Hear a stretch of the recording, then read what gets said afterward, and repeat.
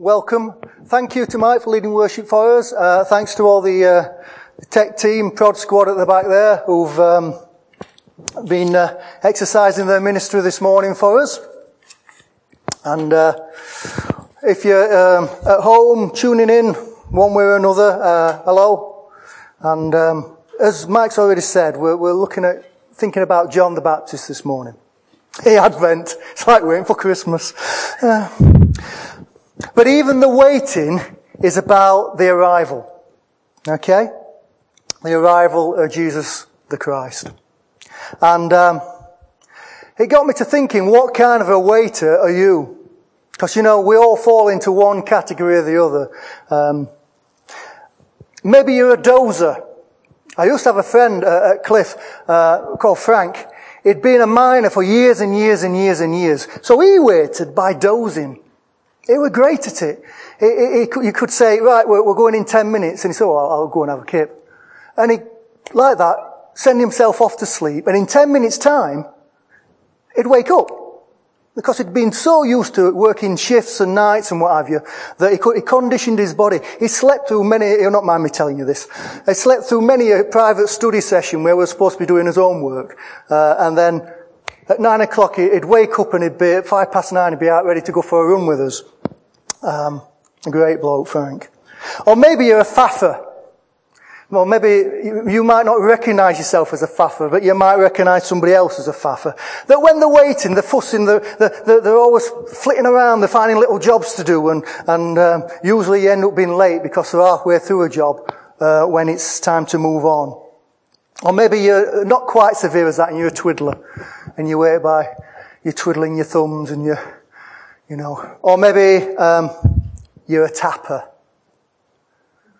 I can remember in my RE class in school, there were 3 drummers in the class, and we were all tappers.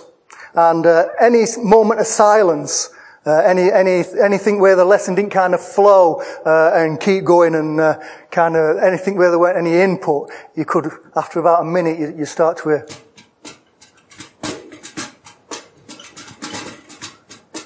And then somebody else would pick it up, and before long there were a trio of drummers kind of tapping away there, and an RE teacher pulling her hair out. Well, John the Baptist kind of gets launched into a period of waiting. A period of waiting. And he kind of gets towards the end of it, and he's kind of announcing the end is coming. Not the end of time, but the end of the period of waiting. Because Jesus is coming. Jesus is going to launch into his ministry. John the Baptist has a particular place in my heart because I was John the Baptist.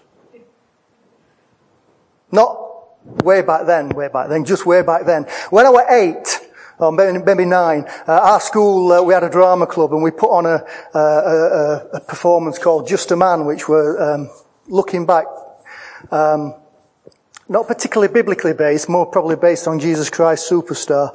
But I got the job of John the Baptist, and you know that hair? I had it, but not the beard.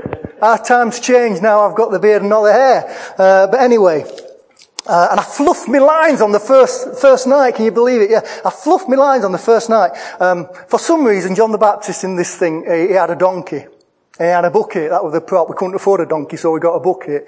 And the way that Mr. Moore, the drama teacher, worked it in was that there was a line that said, "It's for his drinking water, stupid." And for some reason, the first night, that line stuck in my mind. So that when Jesus came and asked me a polite question, I turned around and said to him, "It's for his drinking water, stupid." I've never seen Jesus lost for words. Stephen Lawrence were that night. But enough about that. Today we're going to look at John the Baptist, his mission, the missiology, and his ministry, or if you want to put it another way, actually, the man. So, his mission, that's what job is to be done. What job he had to do. And he got a job description. He got it from Isaiah 40, which we've already looked at, and from Malachi 3:1. And it's all centered around getting a waiting people ready for Jesus. Prepare a way for the Lord. And last week, Gary touched on the kind of the personal preparation that within each one of our lives are preparing a way for the Lord in our lives. But this week, we're going to look more at the broader application of that as it applied to John. So John had to get this nation ready for Jesus. He had to raise the temperature. He had to channel the expectation of the coming Messiah. He had to focus the nation's attention onto Jesus. And there were several steps that the nation had to take towards salvation for this to happen. They had to repent. And they had to be baptized for the forgiveness of sin, for the forgiveness of their rebellion against God. Now the repenting, it's about a change of mind, it's about a turning, it's about saying, right, this way isn't working, so I'm going to do another way. And part of what the people had to do was change their mind and turn from the futility of their own efforts. I've got a couple of shaggy dog Ronnie Barker style for you tonight. Ronnie Barker? Ronnie Corbett style for you tonight, this morning, whatever time it is. That's the thing about YouTube, you could be watching it any time, couldn't you? One dark stormy night, a ship is out on the ocean and it gets wrecked. And an exhausted passenger clings onto this highly polished object made out of wood. As the waves rise and fall, they rise and they crash over him, and he hangs on for dear life onto this highly polished wooden object. And out of the darkness, a lifeboat appears, full of fishermen's friends. And a strong arm reaches down and grabs this passenger, and a voice calls out above the howling wind, "It's okay. I've got you. You're safe. Come into the boat. But you'll have to leave that grand piano behind." And in a way, that was John's message. Leave the grand piano behind. It won't save you.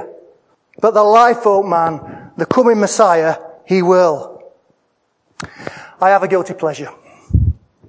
Well, probably got several, but the one I'm going to tell you about is American reality TV programs about dirty, sweaty men.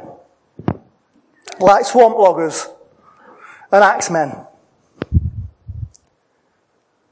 Where a huge area of forest has been set aside to be felled and taken out. Turned into paper or turned into timber or whatever.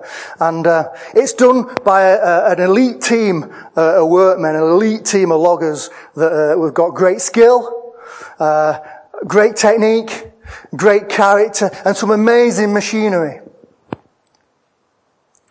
But before these superstars, the rock stars of the logging world can move in and do their thing, a team has to prepare a way from the nearest road to the site so that all the machinery can be moved in and all the timber can be taken out. They literally have to prepare a way. They're not the rock stars, they're not the superstars. They're the grafters that just get the job done. No road, no felling, no harvest, no pay. John the Baptist says, hey, get ready. Get ready, he's coming. That's all very interesting, but what about us? What about us? Who are the waiting nation? Who are the waiting people that we need to prepare a way of the Lord for? Who is God calling us to prepare a way for Him for? You know, in our interaction, in our whatever way that might be in these weird times, we will meet with people that need a bump, if you like, a bump in the understanding, or so a bump of misunderstanding, if you like, about God, levelling out. Or we need some voids, some ruts or some dips in knowledge, in information about God filling in. I wonder, who is God putting us alongside to perform that function, to prepare that way for what He's going to do next? So that's the mission, and we might come back and touch on that again just briefly towards the end. But what about the missiology? That's how we do the job. That's how the job gets done. Shaggy Dog, story number 2. Mr. Kipling, other bakers are available, has an open day. And only 5 members of the public turn up. They all get high visibility jackets with numbers on, so that in the register the number relates to their name. Just as they're about to set off on the guided tour, there's a phone call for the guide. So he says, look, it's a cake factory. Go and have a wander around. See what you can find. See what you can see, and I'll call you back later. So while he's taking the phone call, these visitors go off and they're wandering around, and he finishes his phone call and he sounds the hooter, and the visitors come back. And then he lines them up and, hang on, there's something wrong here.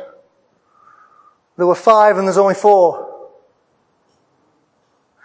So he gets them to call the numbers off. He says, start at 5, please. And 5, yep. 4, yep. 3, yep. 2, yep. Oh, we've got to find him. We've got to find him. So they go looking all over this factory. And they hear this sound. There's a sound coming from the other side of the factory. And they follow the sound. And they follow the sound and they find this big vat. And on the side it says, almond slice mixture. And they peer over the side into this vat, and there's somebody in it. And just then, Mr. Kipling turns up. And he walks into the factory, and the first thing he hears is this noise. And he says to the guide, what's that noise? And the guide says, that's the voice of one calling from the desert. I shouldn't work on my own for so long, should I? Really? Yeah. Company might make it better, I don't know. But the reason I tell you that joke, because it's been bugging me for the last fortnight, but also because it highlights the words. Do you notice there's actually a difference between Isaiah's words and Mark's words? Or should I say, there's a difference in the punctuation. Now, the punctuation wouldn't have been there originally in either. Okay? But it does make a point. So I'm going to read you the Isaiah one using the punctuation like Miss Mead taught me. It says, a voice of one calling, in the desert prepare the way for the Lord. Make straight in the wilderness a highway for our God. Okay? Let's talk about that first. In Isaiah's original rendering, God's people are in exile. They're lost. They're distant from Him. They're like in a spiritual desert. But there's good news. They've got to get ready. They've got to prepare a way. Because He's coming to you in the desert to rescue you. It's in the desert that the way needs to be prepared. Today, God's rescue mission is no different. It's to all that are in the desert. That's where He is coming to rescue them, to rescue us from. A desert of lostness, a desert of loneliness, a desert of isolation, a desert of confusion and desolation, a desert of hardship, a desert of separation from Him.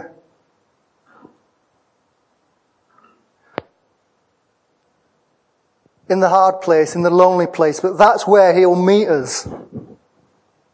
He wants us to change our minds and even use some of the things that we maybe use as excuses not to meet him as reasons to meet him. Oh, I'm not good enough for God to bother with. Can be turned into, I'm not good enough, I need God to bother with me. In Mark, I'll read you that. Slightly different.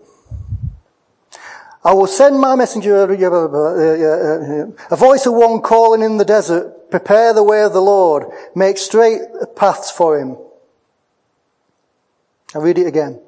A voice of one calling in the desert, prepare the way of the Lord, make straight paths for him. Where is the one that's calling? Is in the desert. Who's doing the calling in Mark? Well, it's John. What's being said? Prepare the way of the Lord. Where is it being said? It's being said in the desert. And if we carry on reading in Mark, we see that it's in the desert that John performed his ministry. The people went out to the Jordan to meet him. John went and met them in the lonely place, in the hard place. He wasn't an armchair missionary. He's out in the midst of those with need and lostness. And so should we be.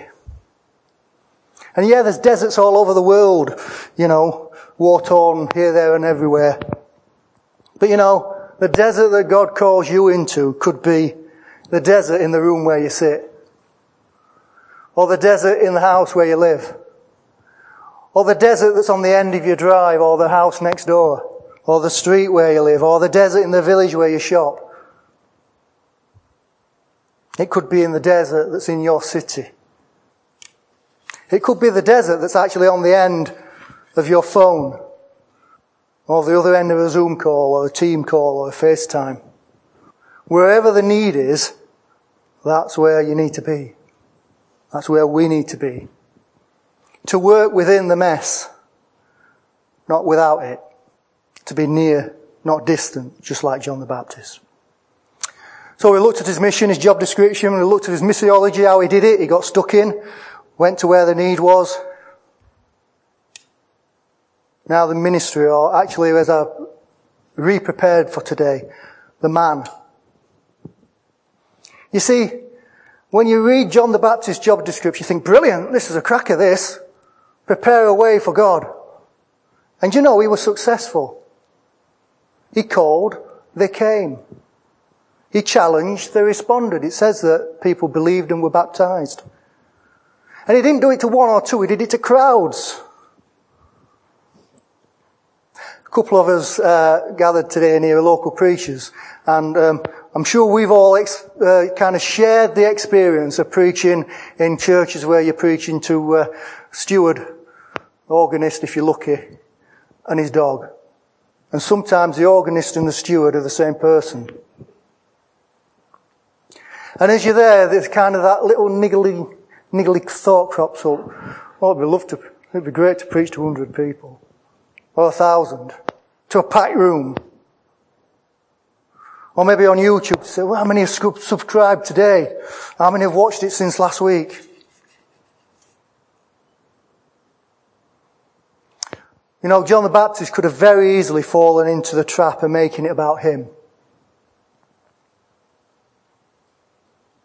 He could have very easily taken kind of the job description and said, well, yeah, I'll prepare a way for God, but I'm going to make sure that I've got a prominent place in it. But actually his job description was to be second fiddle. He could have started a revolution. The crowds were following him. He could have started a movement. He could have ridden a wave of fame and been someone big. As we prayed earlier, and we'll just get a preview of what we're studying this morning, Jane said, it's a shame about John the Baptist. He often gets overlooked because of Jesus. And he does, and it's right, and that's because he did his job actually really successfully. Even at the height, if you like, of his ministry, when things were going really well, he said, don't look at me, look to the one who comes, because there's one coming better than me, there's one greater than me, one more important than me, one that you really need to listen to, really need to respond to, and really need to follow. You know, I don't know, can you imagine a band that aspire to be a support act rather than a headlining act? Or someone who studies violin for years and years and years and they aspire to be second fiddle, not first fiddle. Or a comedian who aspires to be the warm-up act on a TV show for a more famous comedian rather than having their own show. That's John the Baptist. Someone who would raise the temperature, getting people ready for somebody else. And even if you read it, he actually says he invests all of himself into it. Not just his words, but also his credibility. If you listen to me, you really need to listen to him. All this kudos. Even to the point of saying, look, don't follow me now, follow him.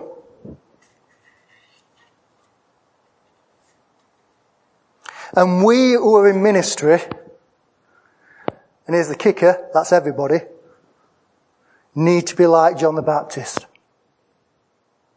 We need to make it about God, not about us. We need to be kind of looked through rather than looked at, so that others will see Jesus, not us. And even in the way that we use what the gifting that God gives us, you know, sometimes we might need to be the people that use our gifts so that somebody else can use theirs and be seen. Tim, have a strop and turn my microphone off. Turn it back on, please, Tim. You see, if Tim don't exercise his gifting, my gifting don't get heard. Are we prepared in God's kingdom to be second fiddle?